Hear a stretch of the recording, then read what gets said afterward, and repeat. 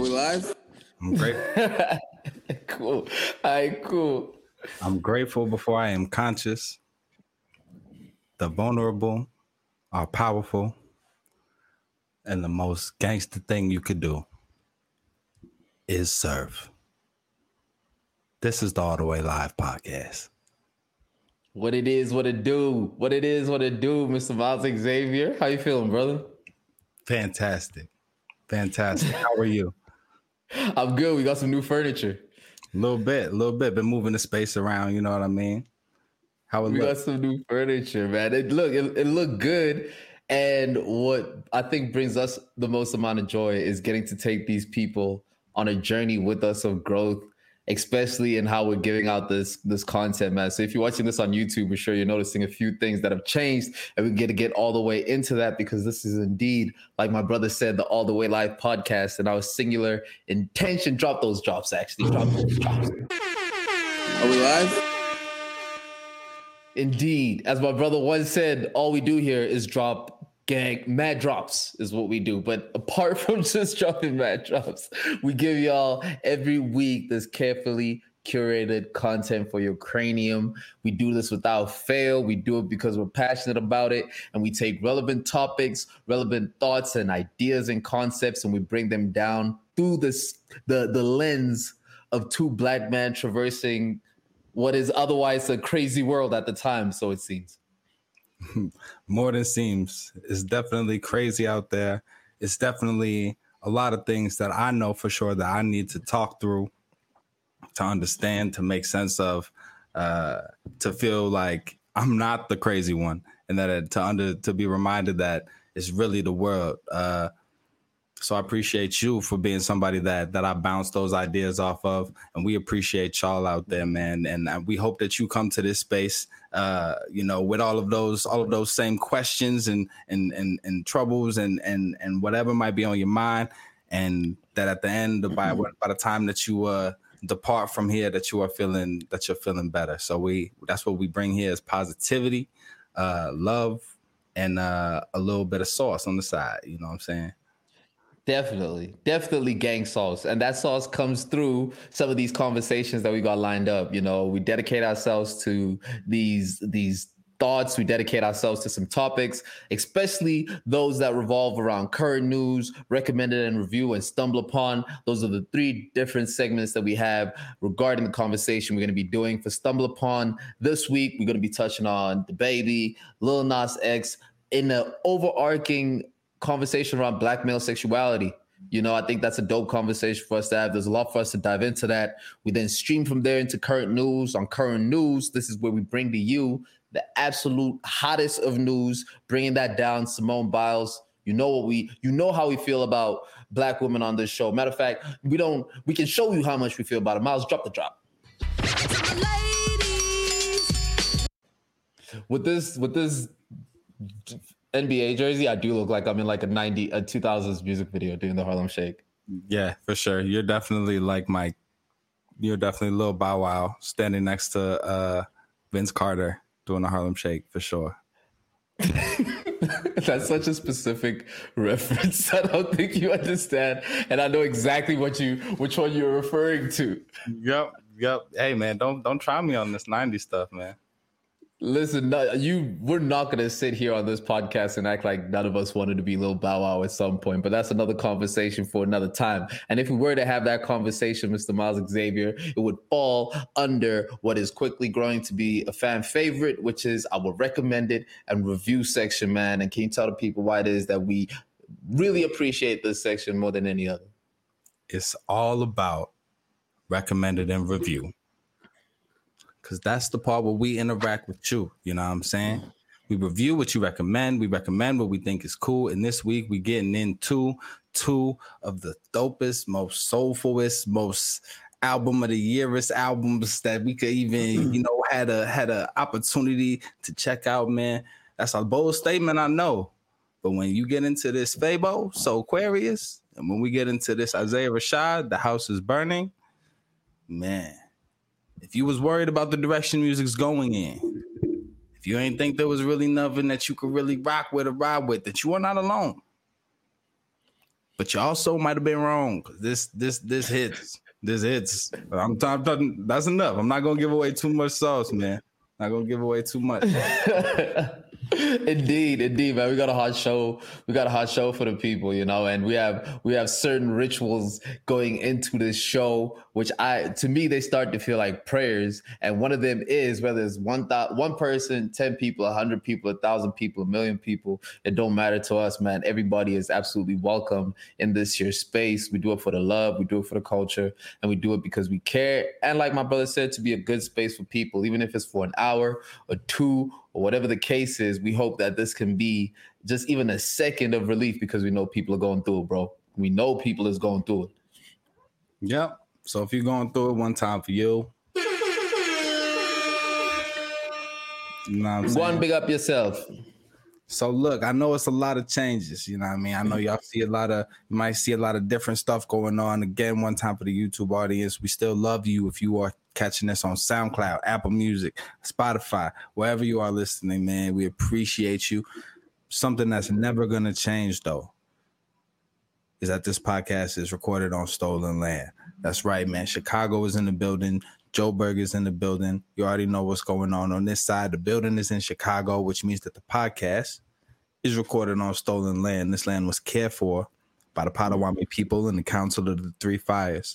And the violence done to remove them from this land is inseparable from the violence that we see in this city today, the violence that we see in this country today, and the violence that we see in the world today, right? So with that, we got to lift up love for indigenous people the world over. We got to lift up love between Black and brown people the world over. Like that, the intro's over. Let's get into the show. Yo, off of the back of lifting up love for Black and brown people over this last week, it has felt like a very, at least from our perspective, a slow avalanche of conversation around Black sexuality, especially towards the Black man, overencompassed by some remarks, at least the conversations were motivated further by remarks made by the baby at Rolling Loud. I was about to say made by rapper the baby. Sound like I'm on a news channel. Rapper the baby. That's not how we do things, man. If you already know how we do stuff, this is Stumbled Upon. Hey, y'all, come look at this. Thank you. Oh, even before we get into Stumble Upon, addressing these changes, man, like you were saying, bro, we promise you guys a better show.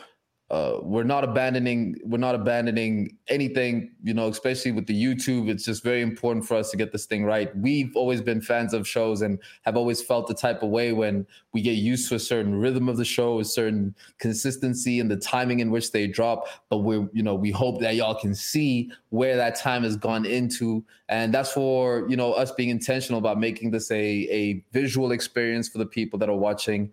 Making this a better audio experience, getting more engaging, adding in different things that just take the conversation higher and get people to engage with us more. So thank you for being patient with us. We're coming through with it. We're trying to get these out quicker to you. We're trying to get these out, maybe even more of them out to you. There's a whole lot that we can play with and a whole lot that we can do. But just know we're working hard behind the scenes. And if you doubted it, proof is right now in the Superfly layout that we got going. Yes, sir. I'm glad you came with the gratitude so I can come with the rest. Listen, it's going to come to you. We serving it up hot. You know what I'm saying? We are in the kitchen right now, man. This new layout, this new everything that we got going on, this is called the kitchen. We cooking up. So get ready for some chefed up, hot, curated content for your cranium, man. You already know what's going on. All the way live, back in it. Let's get into the show. So I wanted to speak to you, my bro, because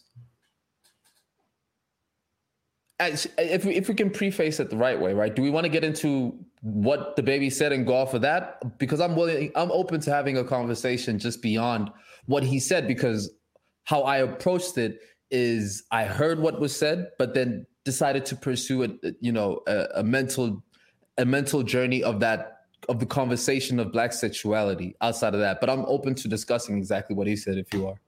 Yeah, no, thank you for making space for whatever direction we might take. I think it's important to, like, if the moment catalyzed this stream of thought for us and for other people, I think we can talk about what the moment is. And I think it's important to level set and set the intention of, like, first of all, his comments are not the views of this show, of anything that we represent or like respect. That's foul. First of all, the intent of this conversation, I think, is to have a conversation about where those type of ideas come from, how we can confront them, how we can change, while keeping in mind as much grace and forgiveness as we can for our people, right? So I think it's important to acknowledge what he said and what happened. I got a little bit of that in front of me, right? So I can rock from there. So basically, the baby had an opportunity to perform at Rolling Loud about a week ago in Miami, right? Amazing crowds, one of the first festivals that's been able to come together and happen since the pandemic in a full way, stacked lineup, you know what I'm saying? And besides this story, really no other tumultuous events. You know what I mean? I didn't hear about any fights. I didn't hear about any. So big ups to that. Right. So big ups to that first and foremost. But he had an opportunity to perform at Rolling Loud, and in front of his, he took the time between songs in his set to say, if you didn't show up today with HIV, AIDS, any of them deadly sexually transmitted diseases that make you die in 2-3 weeks, put your cell phone light in the air. Fellas, if you ain't sucking dick in the parking lot, put your cell phone light in the air.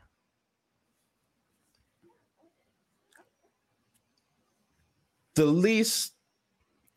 most I'll give him is that is, or the context that I'll give him is that what he was doing is, if you've ever been to a concert, especially a rap show, in between songs, you know what I'm saying? They're trying to engage with the audience rather than just play the music over and over again, right? So like what he wants to do is have everybody engaged. He wants everybody to put their phones up.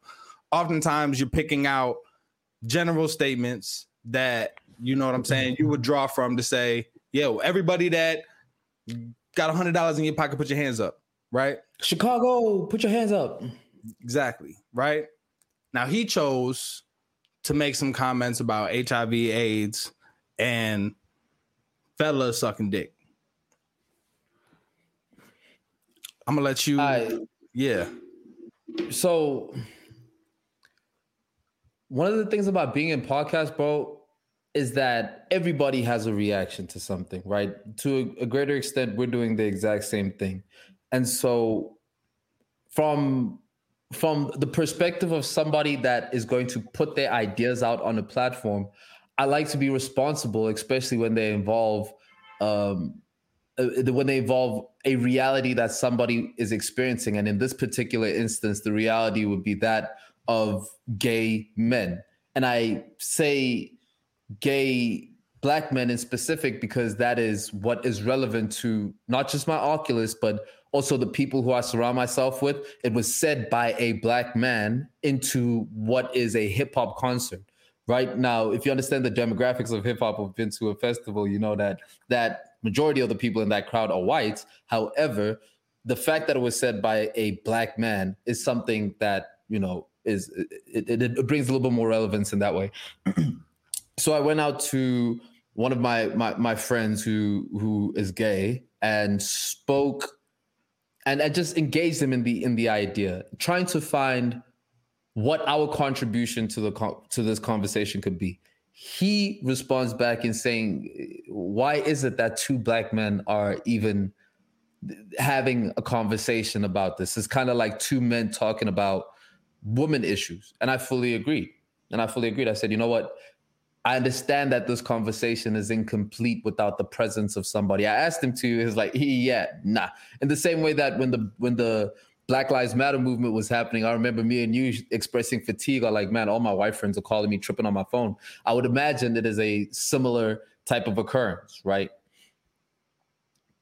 So in respect to that, I think on my end, it's important to acknowledge, like, okay, that, we can accept that this conversation is an incomplete one without the presence of somebody that identifies as that.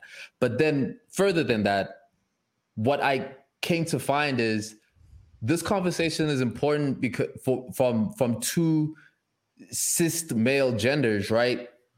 Because look at me being responsible. But and the reason I say cis is because a lot of what has been things like homosexuality is unnatural is in fact not true, right? So when we speak cis, we're now speaking of an alignment of what your sexual inclinations are to what your physiology are.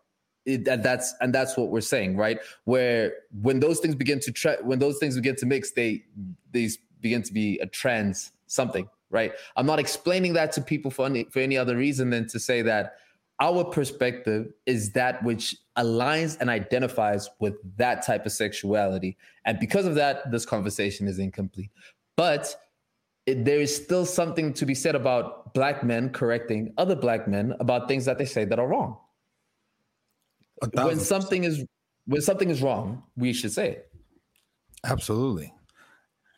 And I think as much as it's important to acknowledge that the perspective of the community that was harmed is not present in this conversation, it's also important that the people who are of the community that did the harm reflect as well and think about how we can make spaces safer for the community that felt the harm, right? So in the same way that when there was the murder of George Floyd and some of my white friends were calling me to understand what they could do, what they should think, right?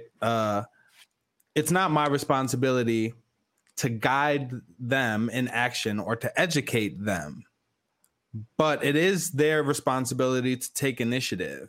And I can respect that where that initiative comes from in asking, especially if, as you've done, you acknowledge your intent in asking and make it a part of the conversation that we now have and the action that we now take as straight men to make a safer space, right?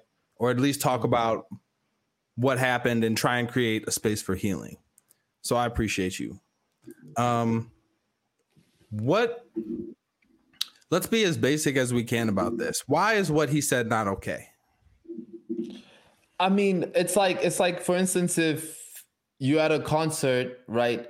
And let's say a white entertainer gets on stage and he says, put your hands up if you're not outside listening to hip hop wearing do-rags sagging your pants. If he says something like that, the Black community would be up in arms. It's very peculiar that we have such an acute sense of when there's inference into what is supposed to be a Black matter. We can identify very quickly, even if it is not necessarily said. Like when oh man, this is a throwback reference, but on the Howard Stern show, when they called somebody it was on ESPN, they called girls nappy-headed hoes. He said those nappy-headed hoes, right? That immediate correlation we made without even blinking, and we all understood exactly what it meant, and we always can understand these things. So when you are placing fellas sucking dick, that what does that have to do with anything? And then that proximity with what has incorrectly been associated as being a gay disease is also wrong. It's wrong. Right. In your eyes, what's your take on it?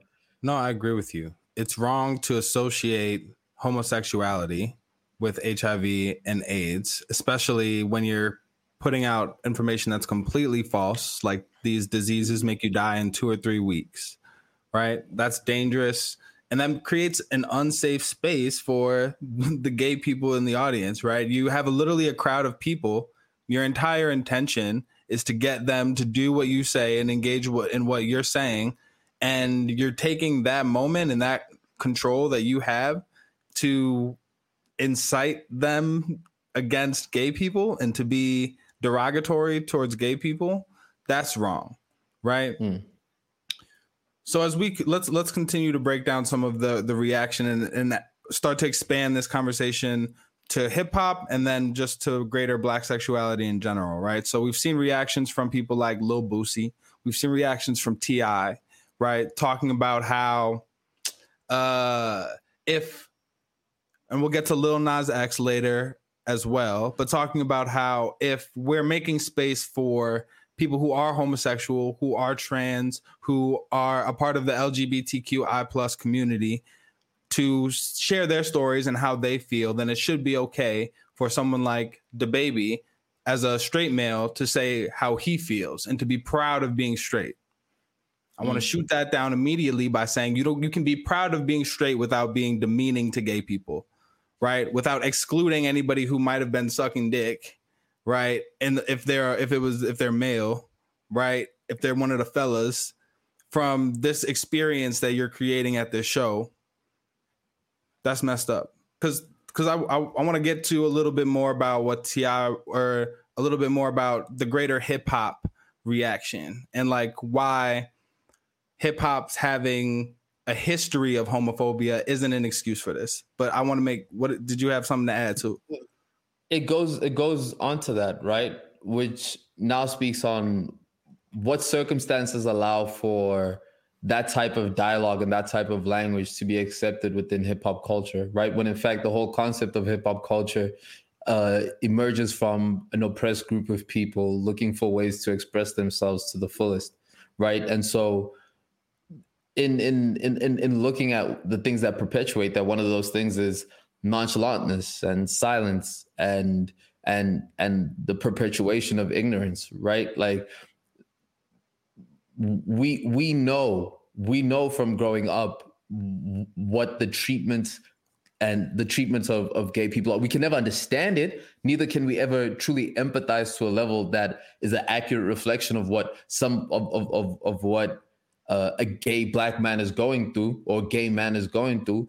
But we have been present in situations where we have seen how they've been treated, even more transparently, right? If we're using this as a space of openness, I said some things that in the past, very long ago, that I'm completely ashamed of. So much so that I, brought it up to you. We had some friends at the time who weren't even, we had friends at the time who we did not even know had come out of the closet, but were around in that situation. Just out of the fear of what I had said, I still went back to apologize to that person in the case that they heard that and could connect that back into the person that I am now, right? Yeah, but I think you're doing a fantastic job. I think something else you just illustrated was that none of us are perfect, right? As a part of the Black community, a lot of us grew up with the ingrained notion that homosexuality was wrong. And a lot of that is tethered to Christianity, right? And the church.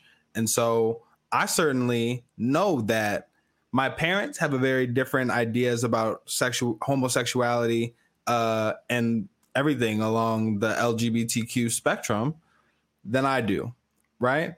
And some of those views have changed and shifted over time, but a lot of that comes from being raised in church where you're told that was wrong, right? And so we all have things to unlearn, right? We all have things that we're not proud of, and we need to make space for that. And what's important is knowing that, being humble enough to say I was wrong. I did or thought or said the wrong thing, wrong not only to me morally as a person, but because of who I might have hurt in that instance, who might have been on the receiving end of that, even if I wasn't aiming it, which you weren't. Yeah. Right? Yeah. Yeah. And so from there, I would like to move on to DaBaby's response, where he says, what me and my fans do at the live show, it don't concern you niggas on the internet. What I do at a live show is for the audience at the live show. It will never translate correctly to somebody looking at a little 5-6 second clip, regardless of what you motherfuckers talking about. All the internet done twisted up my motherfucking words. And all my fans at the show, the gay ones and the straight ones, we turn the fuck up. Because even my gay fans don't got fucking AIDS, stupid ass niggas. My gay fans, they take care of themselves. They ain't going for that. They ain't no nasty gay niggas. They ain't no junkies. They got class. Even my gay fans got standards, right? And so that's his response to being called out about his statements on stage. And so, again, I'll let you tell us a little bit about what that says to you. It's tough. It's rough. Nasty. Yeah, man, it's nasty. Like it's another instance of when part of my friends shun the can actually be of so much value. And I think it's so indicative of just the society that we live in, like the rush in order to respond it's so quick. It doesn't even allow our ego to get out of the way before we push into it. And often what you see when you're speaking from a place of being defensive and speaking from a place of defending ignorance, you very quickly end up in a situation where you are almost encouraging that ignorance, right? And opening up space for it. So in the case of, in this particular instance over here, it's like, listen, if being defensive and rushing quick to comment on things can land people in situations like this. What did you think reading that? Well, first, reading it just now, I felt that it should have come with the trigger warning, and I apologize for that. Like, I honestly, as I was finishing that, I felt like I should have started this with like, yo, if you are a fan listening to this, like, this is some messed up language. So I apologize for not saying that beforehand. But I only read it because I think what he says in there has a little bit of something that we can address and just break down really quick. So I'm dismissing what we and my fans do at the live show. It don't concern you on the internet. If you're looking at a 5-6 second clip, nah, fam. What you said, it ran. I heard enough. There's no way you can spin that. So that's that. So, but the other thing that he says about his gay fans not having AIDS, his gay fans not being nasty, his gay fans having standards, just perpetuates this whole narrative that is, especially the word that even in there, you know what I'm saying? Even my gay fans don't got AIDS. Even my gay fans got standards. It perpetuates the idea that, yeah, there are the majority of gay people are, what did he say? Nasty, that they are junkies, that they got no class, that they don't have standards. And it, again, as you said, reacting quickly from that place of ego doesn't allow you to dismiss these prejudices you have before you readdress the world again. You have an opportunity to be different, to be better, to start some healing. But if you double down on ego, if you double down on me being right, you're gonna find yourself leaning upon faulty logic. And I think that's what happened here. And it's more times than not. It's nasty, man. It's nasty. Yeah. More times than not, responding out of ego in that manner will lead to that, right?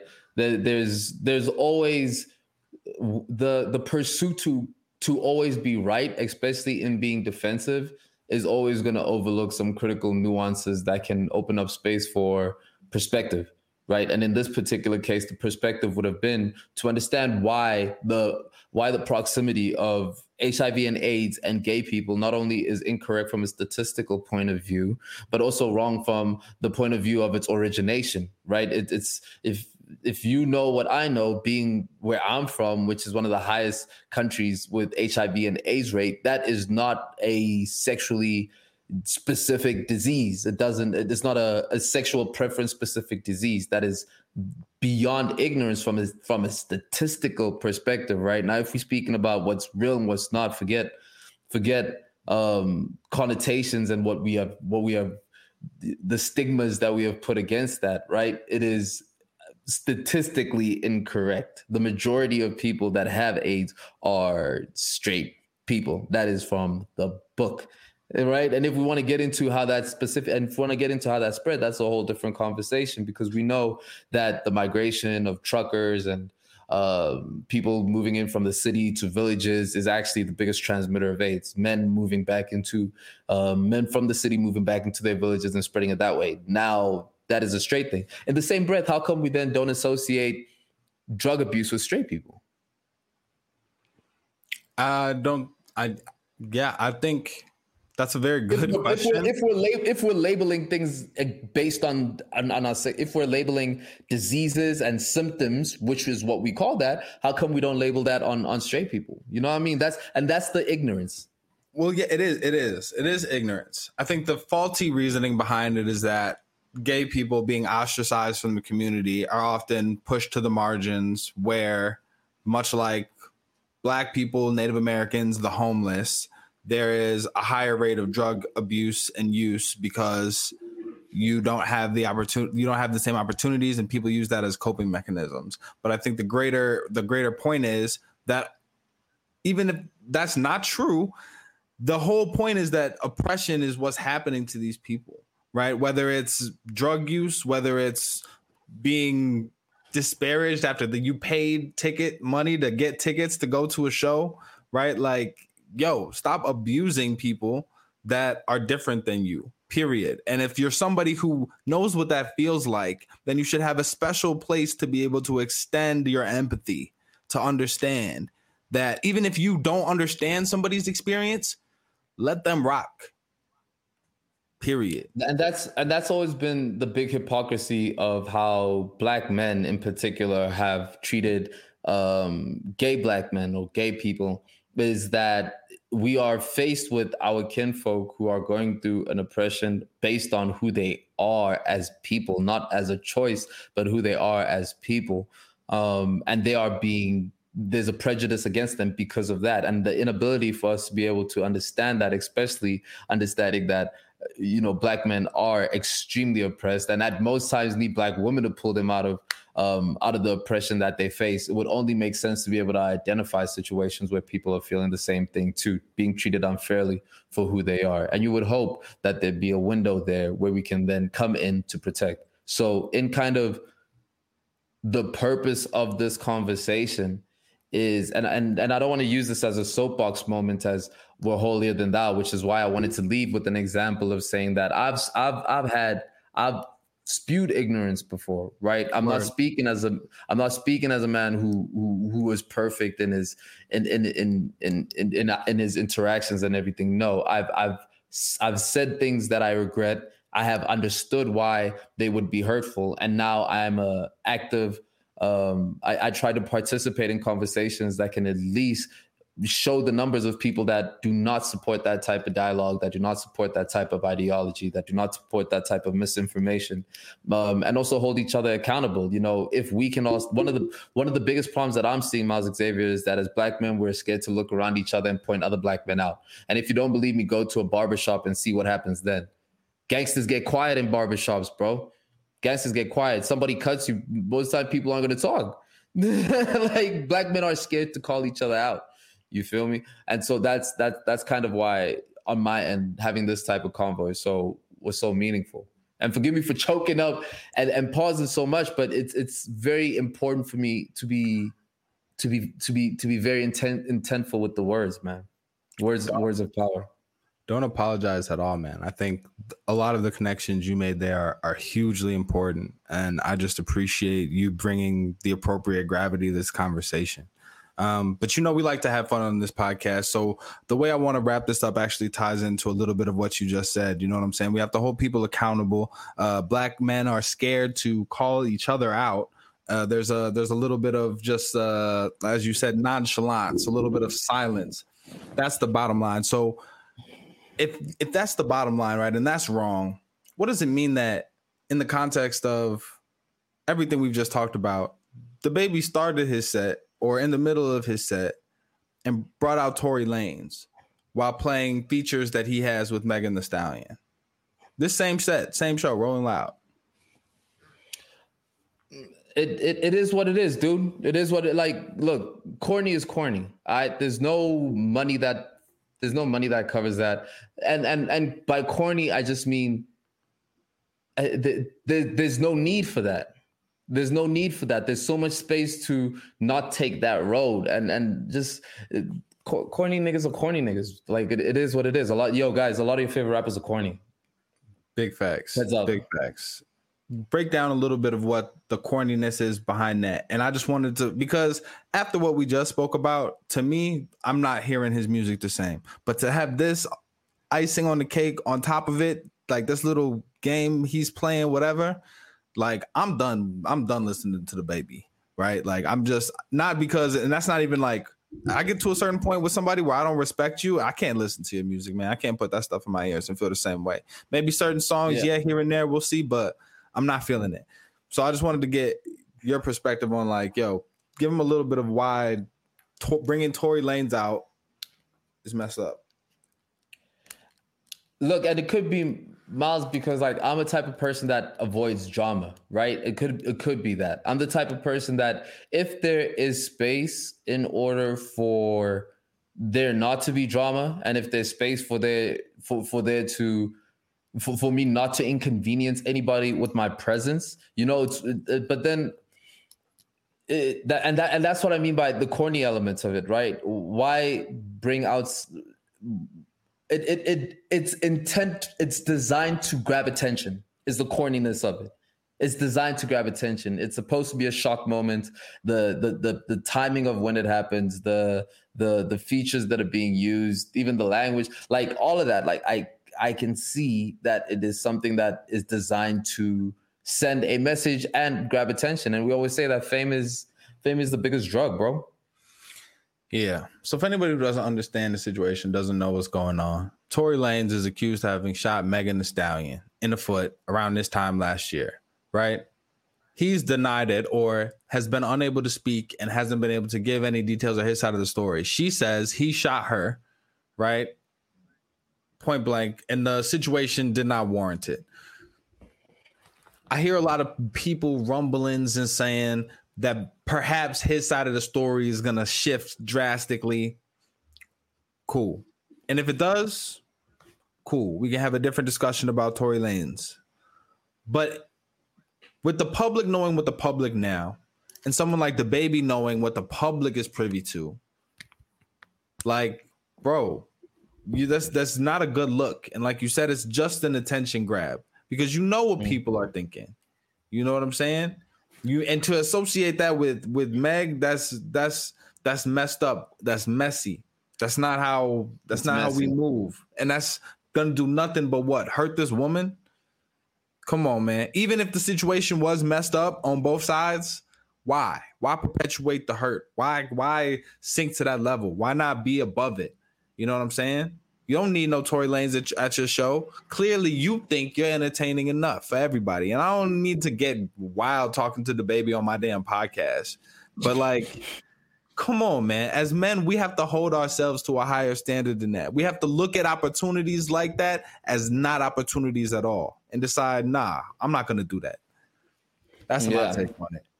This space is great because we get to have conversations like that. And one of the the better part of the space is that we get to showcase art, coming off of a conversation about artists, a lot of what we find joy in is bringing up artists that we dig, artists that we like working with, artists that love, artists that we believe in.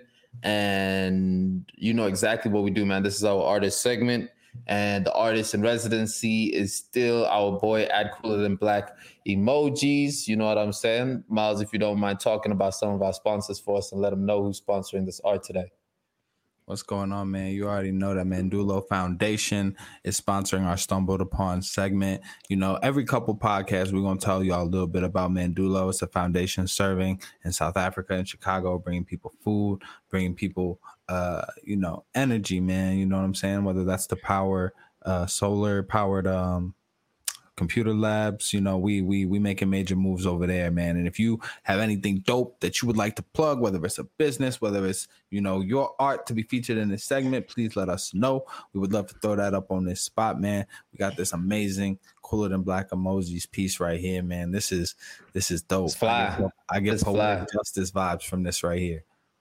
Yeah. Shot in Englewood. The boy's nice with it. And what I love about these images that he does is that they're shot with film, right? So you can feel the graininess in the film and whatnot. It's just something about a cool eye, man.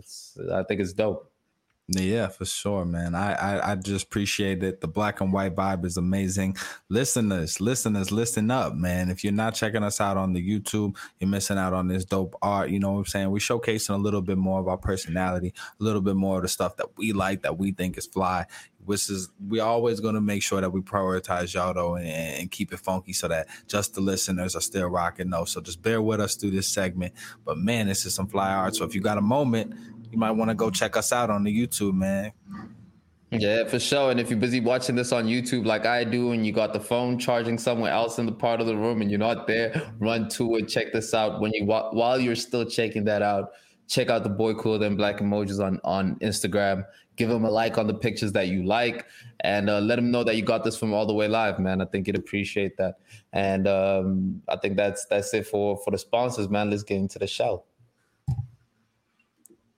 Yes, sir. We bike. All right, man. Yeah, man. Go ahead. Heavy week of content, you know, and a lot of this content does require us to be extremely responsible in how we approach it. So if I say current and you play a wave sound, does that take us to current news? I hope so. It better. Current news. Simone Biles withdraws from Olympic US, brother Miles. What you got on that for us? I got a whole bunch of drops, man. Are we live? You know what I'm saying? I like that energy. Saying? We said Simone Biles, but what we really meant to say was 4-time Olympic gold medalist. 19 that don't even sound right. 19-time world champion Simone Biles, the GOAT of gymnastics, withdrew from the Tokyo team. Well, actually, that's wrong. She withdrew from the team final and the individual competition, but she still on the team, and we'll get a little bit more into that later, right? But she withdrew from the team and individual competitions. She came out. She left after her first rotation on the vault and the uneven bars. I was checking through a little bit, you know, doing the research, the pre-pro that we do for the show. There were different sources saying that she was avoiding some of her more difficult moves. From her, what she said was that she wasn't in the right headspace. She said she felt dizzy and that she just felt like her mental's not there and that she needed to focus on her mental health, that it was unsafe for her to continue to try and do the moves that she does, complex as they are. She has several moves named after her that nobody else can do. Several moves named after her that nobody else can do. Several moves named after her that nobody else can do. And she didn't feel right. She said it was been dangerous. It would have jeopardized her physical health. Her mental health wasn't there, and it would have jeopardized a medal of any color for her team. So she decided to step away. And I think that is dope. I think that is mature. I think that, you know, I'm sure that her teammates who got the silver medal, champions, also all of them, you know, felt a way about that, and it's tough. But I think that as we look to the future, man, this is a landmark. What Naomi Osaka has done in terms of tennis, stepping away from some of the interviews and major competitions to care for her own mental health, will continue to set a standard of athletes caring for themselves. And hopefully that sets a bar that we arrange these arenas for these athletes, these showcases for them in a way that also caters to their mental health. NCAA, you know what I'm saying? NFL, yeah, you know what I'm saying? FIFA. Definitely. FIFA. 2K, you know, we're getting exhausted of the mental drainage of these 2K blowouts, dude. There has to be a support group for 2K, dude. I know dudes that take 2K very seriously. You stopped playing 2K after I destroyed you, you know, talk about the mental health that you faced over some of the whoopings that I've given you. This podcast is going to be so long if I have to go back and correct all of the falsity in that statement. So we just going to let that rock. We're going to let Zway, 2K champ, no cap. 10 games, you beat me 7, easy. King. But goated and goat of the goats and the goats and the goats that there's ever been goated, Simone Biles, man. Listen. Yeah. I think that's dope, man. I think that's amazing. What do you think? It is really dope, G. It is really dope. And I like how you brought it in with that, right? Bringing it in with the appropriate drops, bringing it in with the appropriate energy, because in South Africa, we have a saying, this is self-love is self-love, right? And even though one of those words is not English, essentially, it's there's 4 words and one of them is not English, but it's self-awareness is self-adoration. If you want to keep the same, onomatopoeia. That's not onomatopoeia. There's a word when you have the 2 A's, anyways. Alliteration. Ironically, alliteration. Oh man. Ironically enough, indeed. Anyways, it is to say that self-awareness is really we say over here, vulnerability to the vulnerable are powerful, right? We literally open up our show with that statement, just kind of acknowledging how difficult it is at a moment like that. Like she says, to be like, yo, listen, I am not in the right mindset in order to be able to do this. I can't imagine, dude. I cannot imagine what it is to have something that I do so well that is so difficult named after me and expected of me to do in what is otherwise extremely precarious circumstances, like we have learned the Olympics is. And if you don't know what how the Olympics is right now, check out our last episode on our YouTube. We covered that too. Just layups out here, man. You know what I'm saying? Layup lines. We make it look easy. But what's not easy is everything that Simone Biles has had to face, man. What it takes to become a champion, an extra year of training as the Olympics get pushed back. She's already a little bit older than a few of her other competitors, you know what I'm saying, and decided to come back to the game for a variety of reasons, including she said that she felt like she had to return to the game in order to continue to have a spotlight and pressure on everything that's going on with Larry Nassar. So for those who don't know, Larry Nassar was a trainer, and he has been accused, and I believe he's been convicted on a couple of the counts, sentenced to life in prison, I believe, for pedophilic touching of the gymnasts that were in his care, right? And for having pornography on his child pornography at the crib. So this is another nasty man. And Simone is one of the few remaining survivors that remains active and is competing on the U.S. Olympic team. And so she felt like, well, I'll just take her words. She said, I just felt like everything that happened, I had to come back to the sport to be a voice, to have change happen. If there weren't a remaining survivor in the sport, they would have just brushed it to the side, Biles said in April, right before all of this transgressed. So imagine all the weight that it takes of being the number one athlete in the Olympics, which she is, the weight of carrying as a survivor, right, through this sport, which was directly related to the trauma that she went through, right, that of this man touching her, having to train in the same facility where she was touched by this man, right, to overcome all of that, be on the world stage, be the greatest, the champion, and like you said, be expected to perform several moves named after her that nobody else can do. And having the presence of mind and the maturity to know when to step away from that. Come on, man. Yeah. Come on, man. Yeah. Thank you for those drops. And I think like that was the right point to touch on, right? With Larry Nassar. I mean, what could be one of the largest rape cases in US history. You know, the amount of women that he had access to. If you know the story about the camps that they used to take those girls out on, is extremely nasty stuff that these dudes were doing, that this guy was doing, and the people that allowed him to do it was grooming. The number of athletes that you know suffered at his hands is really innumerable at this moment, especially because in this podcast we understand exactly what women go through, right? If they say that there's 10 women, that means that there's probably a lot more who are pressured to you know. And the only reason I say the number 10 is because that's the number of convictions that he has, right? No. But I'm saying we know exactly what women go through. Yeah.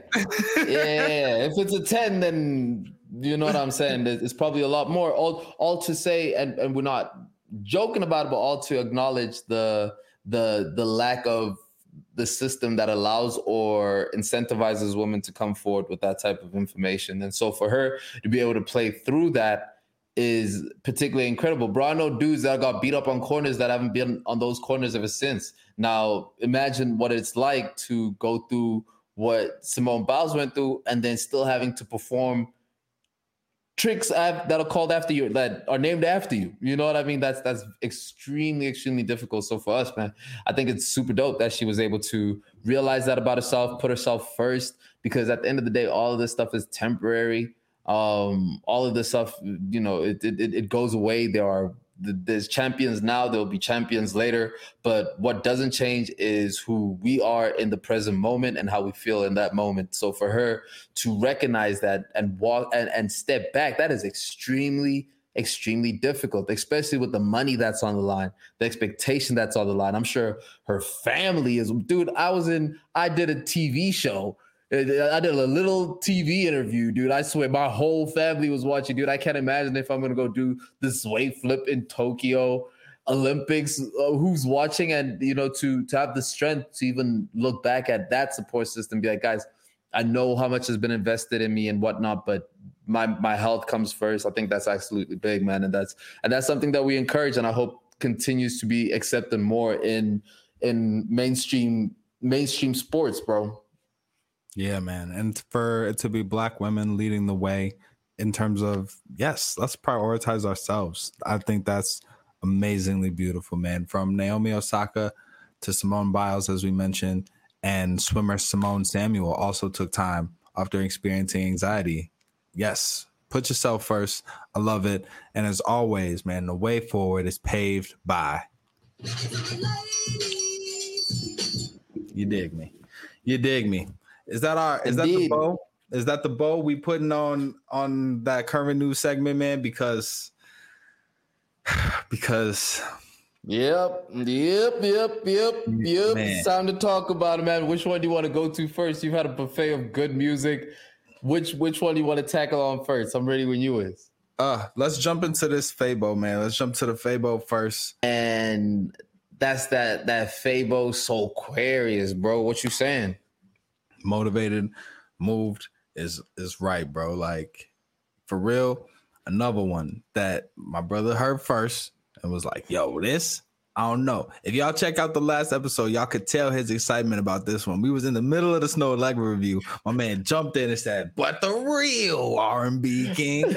Man, I was like, yo, who is this guy that just got my homie all hopped up, man? And it is worth every penny of that pre-hype, bro. Like, seriously, even the intro, man, the 90s themed, I felt like I was watching UPN, like it was jumping into Moesha or something. It immediately took me back. And I think that's a theme kind of between both of the albums we're going to review today. But Fabo, Soulquarius, man, yes, came out of nowhere for me. I knew nothing about this artist before. I see that he's got another project that's I feel looks like complete. It's called Free by Fabo. Came out last year.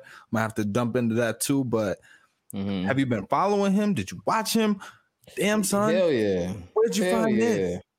Hell yeah, bro. You know, Miles, you know me, bro. I've been making sex playlists for a very, very long time in my life, man. So I'm always on the hunt for the best type of what I would call bedroom music. You know, and my favorite type of bedroom music is that's got that type of bounce, is that got that type of feel. And so in the pursuit of being in these R&B streets, crossed by Fabo a while back, even before he dropped LNF, Fabo was in, you know, on a SoundCloud. You know, it was around that time, floating around that sound, you know. So coming off of that, when he started dropping that new content with LNF, that Dustin Conrad type of music coming into that Cali sound for real. And what I love most about this is that it's produced by our boys at Soulection, bro. Give a drop for the Soulection boys. Y'all got one with this. Wow. Okay? Y'all got one with this. Y'all got one with it. Selection, and I'm still up on that Soulection. Man. So they were really excited about this project, and as you said, man, all for right reasons. This is what I compared to I believe the comparison I made. I said, bro, could be better than the Bryson Tiller's first album. Oh, for me it is for sure. This is in a category with Brent Faiyaz for me in terms of music that I can just kind of let rock, and that takes me to an era which, yeah, I'll admit, man, maybe I'm getting old, but that era of music just slaps different for me. You know what I mean? That 90s feel, that less polished, more focused on the actual vocals, man, the background vocals. I'm loving this, man. If I'm getting into highlights, Supermodel right out the bat comes out swinging. Dustin Conrad, an artist that I am a little bit more familiar with. That Slippery goes hard. Polaris, Palm Trees. ATL. I mean, I'm just it's a lot, dude. It's a lot. It's stacked. It's stacked, man. And that's something, that's the overall thing that this album left me with, is that this is a whole, I can let this rock. This is one that on vinyl, put it on and forget about it. Forget about it. This is all the way through, man. It's even hard for me to really pick out highlights and individual tracks because it goes and flows so well together. I got nothing but good things to say about this record right here, man. What you giving it, man? What you tell us what some of your highlights are. Now imagine me last week trying to talk to that Snow Allegra album while having listened to this, dude. It's difficult, especially because of how good this is. You feel me? Whoa, slow down. This is great. Better than the Snow Allegra album to me. But that Snow Allegra album that gap isn't super, super wide. I like that Snow Allegra album a lot. It's just it's not this. This feels like I'm transported back to the 90s. This feels like my jeans got a little bit baggier. This feels like my shirt got another X and XL on it. You know what I mean? And it feels great. It feels nostalgic, but still it's written so well. Like, it doesn't feel dated. It feels like the relationship talk in it is relevant and but the vibe is just like there's so much more care in the music and so much less care for synthesizers and the pop sound. It's amazing. Snow, what she did is something that's different from her first album. It's a more eclectic. It's a little bit more fun. I still rock with that, but I'm not. I'll buy the CD of this and put it in my car and leave it forever. So a better comparison would be what those feels are from Snow Allegra. This is to me the male equivalent to that, and a closer comparison in style and comparison, like my brother said, Brent Faiyaz definitely falls in there, and that first Bryson Tiller album for sure in there, man. There's so many highlights. LNF on its own was a standout that came out a while back, and we had been sitting on LNF, and to see how they interwove that into the homie, going into John Henry, local ATL. So, dude, Jelly, that S550. Oh, that S550 is stupid. You know what I'm saying? How's my driving? So this album is damn near. It's so close to being. It's very close to being a perfect album. And like Miles said, best enjoyed throwing it in the back and going, so much so, dude, that I can't even pick songs out of this to put into my sex playlist. You know, I'm struggling to find which ones I want to take out, because if I'm going to just be dropping an album for that activity, I'm going to be dropping this. You know what I'm saying? The whole thing. So those are the highlights for me. Last week, I gave it a 4 out of 5 that I said, and I'm still going to keep that 4 out of 5. I am budging. Yeah, I mean, I got to give this a 5, man. And I don't want 5s to be some mystical something that like no album can get.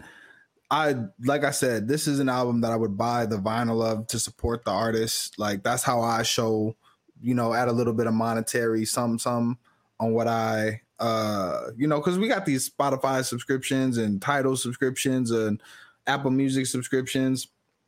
But when you really like an artist, I like to give them a little something extra on top. That's what I do. So this falls into that category for me. It's got to be a 5. You know what, B? I like what you're doing, and because I want to give this a little bit more shine than what might otherwise come as a 4 out of 5, I'll give this a 4.5 out of 5, right? And the only reason I'm giving that 0.5 is that there are some tracks that I could do without on this album, right? There's just a few tracks that I could do without. Let me rather say there's a few tracks that to me aren't my favorite tracks on there. Specifically, if I'm looking at Beam and Local, those aren't necessarily my local slaps. Local's it's actually hard. very close. I like Local's hard. Palm Tree slaps too. Oh man, it's almost perfect. I think Polaris and Beam are the two that take it away from me. Polaris and Beam, and then that At Me featuring Rex Life Raj. Those ones are the ones that are the 0.5. But that's me being nitpicky, man. But this like my brother said, this that If you're an R&B head and you like that sound, while I'm on it, that Thames album. Thames, she was featured on Wizkid's Essence. I know it's an older album, but I've just been going down that rabbit hole. Thames, man, that's the one. Thames. And if you want to keep going older and older down the rabbit hole, if you're wondering, man, I wonder if I can get into some old album that I might have missed from like the 70s. Hear My Dear, Marvin Gaye. There you go. I'm telling you. You could play it back to back with this. Go back and forth. Marvin Gaye, Hear My Dear. There y'all go, man. Listen, what? R&B album of the year? Who said that? Me? Maybe. I'd have to think on that, and we'll bring that forward. I'm gonna have to go look through a few other playlists and a few other things. You know what I'm saying? But this whole conversation, this ranking review right now, is gonna be dedicated, evidently, to what could be albums and albums of the year, and we don't stop with that one, man. We coming through with the Isaiah Rashad, The House is Burning. Miles, the day is here. It finally came. After 5 years of waiting, Miles, 5 long years. I discovered Rashad with you in 2012. I did the math back. Well, actually, 2011. 11 coming into 12. 12 is when we really started tapping into Isaiah Rashad. We had just moved into the loft. I remember it was me, you bumping this, man. So we've been on Rashad for a while. Y'all listen to my old shit. Go back to the SoundCloud. SoundCloud folks, go back in those archives. Y'all listen to my old shit. Is a fantastic Isaiah Rashad mixtape, man. Go back to that. Run the Sylvia demo, Sun's Tirade, and don't miss all the way up to this, man. This is crazy. This is listen. First off, let's situate Rashad in the game. All right. I like that. Take us there. I got time today. For other rappers, I might not have time, but today we got time today. Bro. Listen. So Isaiah Rashad is, to me, one of the most talented up-and-coming artists in the game. In accordance with that, snatched up by TDE, none other, Top Dog Entertainment, home to the Kendrick Lamars, the SZAs, the Reasons, the Schoolboy Q's, the J Rocks. Sir. You know what I mean? Stacked. Crazy stacked roster. Isaiah Rashad is interesting in the rap game because I would say he can rap with anybody that's the most lyrical as you want to get. But I don't always know what Isaiah Rashad is talking about. I don't always need to. Matter of fact, most times I'm repeating it anyway.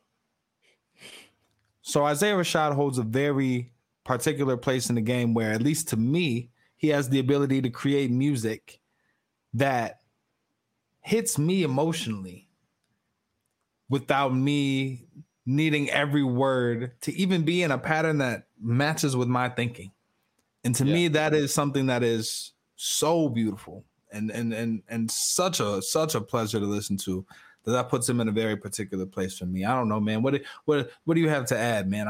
I can't lie, man. I'm a fan. I can tell you can't control yourself. I'm gonna need you to hold with it, man. Hey, listen, man. But that's something we don't do enough, man. As black men, big each other up, bro. For real. Like, this is an incredible work of art that this man created. It means something to me. Having listened to it, it hit. I saw a meme that said, I don't know, did you send it to me? That said, let them know what it said, man. Isaiah Rashad makes dude with $5 who just spent their last $5 until the next paycheck, but it's going to be all right. That's right. Isaiah Rashad makes music for dudes like me who spent their last $5 and know that the bills is due, but think it's going to be all right. And this made me feel like it was going to be all right, man. All right. Yeah, you're right on that, bro. And that excitement is very palpable because very recently I've been having conversations, not with you, but with other guys that really do dig Rashad, just insisting on the tape. And the reason why there's been so much hype around the Rashad tape is because he's been quiet for 5 years, right? We haven't heard Rashad since he dropped the Sun's Tirade. And the Sun's Tirade was a phenomenal piece of work. The Sun's Tirade is a phenomenal piece of work that we both rank that as as one of our favorite albums ever, right? Just an incredible piece of work. So even before that, dropping Sylvia's demo, which was a flawless mixtape as it came out, or flawless first album as it came out. We want to talk about 5s out of 5s. We're talking Sylvia demo in terms of mixtapes. And then even before that, y'all listen to my old shit, the SoundCloud drop. So the consistency of Rashad up until Sun's Tirade, before we heard that. And even between Sylvia's demo and Sun's Tirade, we had a 4-year wait. Started with an interlude on Sun's Tirade addressing that period, going, oh, Rashad, what's wrong, man? Drop some music. And so our frustration as fans has been, yo, you're the best we never heard. You're our brother. Please relate, but you're not dropping any music. So much so that when he stopped Sun's Tirade, we didn't hear anything from Rashad until Why Worry in 2020, right? Not a nothing, barely a feature at that. And so he's definitely cultivated a big fan base, and I think we're definitely part of that fan base. And so there has been a frustration on, yo, why won't this nigga drop any music, right? So what I dig most about this album is that after dropping the first single with that Duke Deuce, which was a little bit shaky, he unloaded every snippet that we wanted, bro. All that snippets that we're listening to from 2017 that came out busting. I remember watching that snippet with you. He's in that Jeep just with the dreads. And for those snippets that we all dug so much to sound relevant now, some of those snippets are years old. That came out busting is years old, right?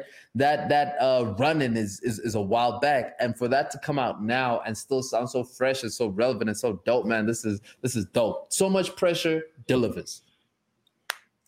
I really appreciate the perspective of somebody who's been like following so closely that you've caught all the snippets and can recognize them in the album. Because I actually had, once I heard the album all the way through, like the first time, I actually had the exact opposite take. You know, I wish I hadn't heard nothing before this dropped. If there was any album that like could just be surprise, here it is, and it's just playing it all the way through, it could have been this, right? Like, and maybe TDE or Top Dog, they're very, particular with the way that they do things. So maybe they don't feel Isaiah Rashad's in that space yet, maybe especially after such a long wait or whatever. But man, just running this album straight through was such an experience that when I got to songs that I already knew, I was like, oh man, this is another, like literally, even as he says on the album, bro, this is another jam, right? But it's like, I can just imagine how crazy I would have went hearing Headshots for the first time if I had never heard it before, right? But with the first time you heard it, you loved it, is what I'm saying. Like the first time you heard Headshots, you didn't stop playing it. That's true, but I'm just saying the experience of an album, like hearing like that and mix this. I took this chance and copped this and hadn't heard it yet, and to be rewarded with something like that, and to continue to be rewarded, the quality doesn't dip. I'm somebody who was listening to it and was like, man, I might not ever listen to Isaiah Rashad single again if I'm confident the album is coming, because man. Yeah, and that's why him dropping those snippets, I think, is has to be acknowledged, right? Because in in this desert of a time that we didn't have a lick of music from Rashad, all we had were the snippets, bro. All we had were the snippets. Like, that's all we had. From even Headshots, I remember the Headshot snippet. He's there dancing with some shorty, like, yo, this that beat, this that one. And lo and behold, man, like, for it to actually be that one, and for all these songs to hit so hard, and for this album to be I don't know any Rashad fan that did not have the pressure coming into this, stepping into this album and not being satisfied with it. I must say, it does show he is listening to the crowd and being like, listen, here's everything that you guys were rocking with while I wasn't there, and it's gonna be better. I'm gonna put Uzi on it. I'm gonna throw an extra verse on it. We're gonna get Kenny Beats to throw some chimes on it. It's gonna sound even better than the snippet would have sound, man. So like seeing Uzi jump on that, came out busting off from the Garden, man. That was dope. Even the intro with how it came out. It definitely, because that came out busting, was one of the first snippets that we got. So for him to tease it with that elaborate trumpet horn beginning and then drop it, yo, man, like when I was listening to it around a bunch of people who also had heard that snippet before, and we did not know what song it was going to be, but we knew, oh man, if Uzi's on there, Uzi and Rashad, it's going to slap. And then for it to be this song, that was a super highlight in that moment. And obviously, if I'm getting into a few other ones, R.I.P. Young, something that dudes is really messing with, Headshots, What You Said, THIB, Score, SZA and Black, man. That Score song, again, is so smooth, showing Rashad's versatility. This dude is dope. He's dope. Incredibly, exceptionally, man. Like, exceedingly, man. Like, Dark Side, yo, that RP Young, Headshots, of course. Man, there's so much. Don't Shoot, Score. Man, I rock with this. Another one where it's even hard to pull out individual tracks because it's such an experience as an album. This one I did actually jump on. Matter of fact, I was at track 8. I think it was at Hey Mister. And I was like, cop. So everybody who pulled up, man, J-Rock had an amazing verse. I messed with that. SZA and Black did they thing on Score. Yeah. I was happy to see YG Tut. Yeah, word. I was happy to see YG Tut. You know, as both of us being SoundCloud folks, off of that Preacher's Son album, which was something that me and you liked a hell of a lot when it first dropped, coming out of that Isaiah camp, you know, somebody that he started with. So seeing YG step up and be with Rashadia, it did make me quite happy to see, I must say. Man, what more? What more could you want, man? This man in pre-production was talking about he wants the deluxe. He's ready for the deluxe already. I don't think that's how TDE works, man. I don't think that's how Rashad works, but if this is what he's giving me, everything that I liked and some with the 16-piece coming out strong, man, this is a 4.5 out of 5 for me. Another one. Highlights for me, we've already said them. Lowlights, I'm not really feeling that. The Duke verse off of Lay With Ya is not my absolute favorite. But what I dig, what I know, and what is so dope about Rashad albums is that he is one of the artists whose albums grow with me so much over time, where there's so many different spaces to move into the music and enjoy certain songs at different points in times. I know me and you, we fell in love with By George off of Sun's Tirade at the same time, driving to Cape Town, right? And playing that and listening to how that comes. And even Titty and Dollars, when it first came out off the last album, wasn't something that I was feeling, but over time it quickly became, over years, I was like, man, this song is actually really dope and I really dig it. So I appreciate that Rashad always leaves that space for music to grow. Already when I heard the Score the first time, I wasn't digging it like that, but then I heard it again in a different setting and I loved it. And it just looks like there's going to be a lot for me to keep going into and finding. I think Rashad off of releases is 3 for 3. This is 4.5 out of 5 for me. Another 5. 2 5s today. Unprecedented. Never happened again.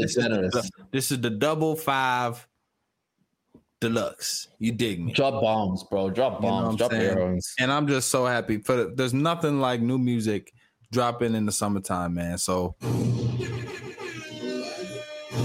yes, sir. Yes, sir. There's nothing like it. And this is it. This is what we wanted. This is what we like. This is another show in the bag, man. Yo, we gave these people so much. We gave them so much. We the real deal now. You know what I'm saying? You're going to see us get mighty cozy. You know what I'm saying? Just delivering with this consciously, carefully, you know what I'm saying, curated content. Listen, and you know why we do it. You know? They know. Yeah, we know. We know that on your way here, you might have had to wait. You might have saw it on Wednesday. It was like, where this pod at, man? You might have went to the SoundCloud. You might have went to the Spotify. And on your way there, you had to scroll past some other podcasts in search of us. And hold up. We are sorry, man. We don't want to keep y'all waiting, man. We want this hot and fresh delivered to you at your door. Nobody likes standing outside looking for the Uber Eats driver. Like, where you at? My food is getting cold now. The content, time keeps on slipping into the future. It's not as current. This news. But we know, man. That's why we do this. That's why we do what we do. We promise to keep it pushing going forward, man. We're going to keep delivering stuff on time. We appreciate y'all, everybody that rocks with us. It is all love, man. Y'all joining into a celebration of celebrating, a celebration of love, a celebration of how good it feels to be back and black. Don't it feel good to be back and black? Almost as good as it feels to be a Russell Westbrook fan. Lakers, Russell Westbrook, man. Being black, my favorite thing. Word. And we hope that it feels good to be you. We hope that your team is winning. We hope that your people is eating. We hope that you hug somebody you love and eat something delicious like that. Peace, water, we gone.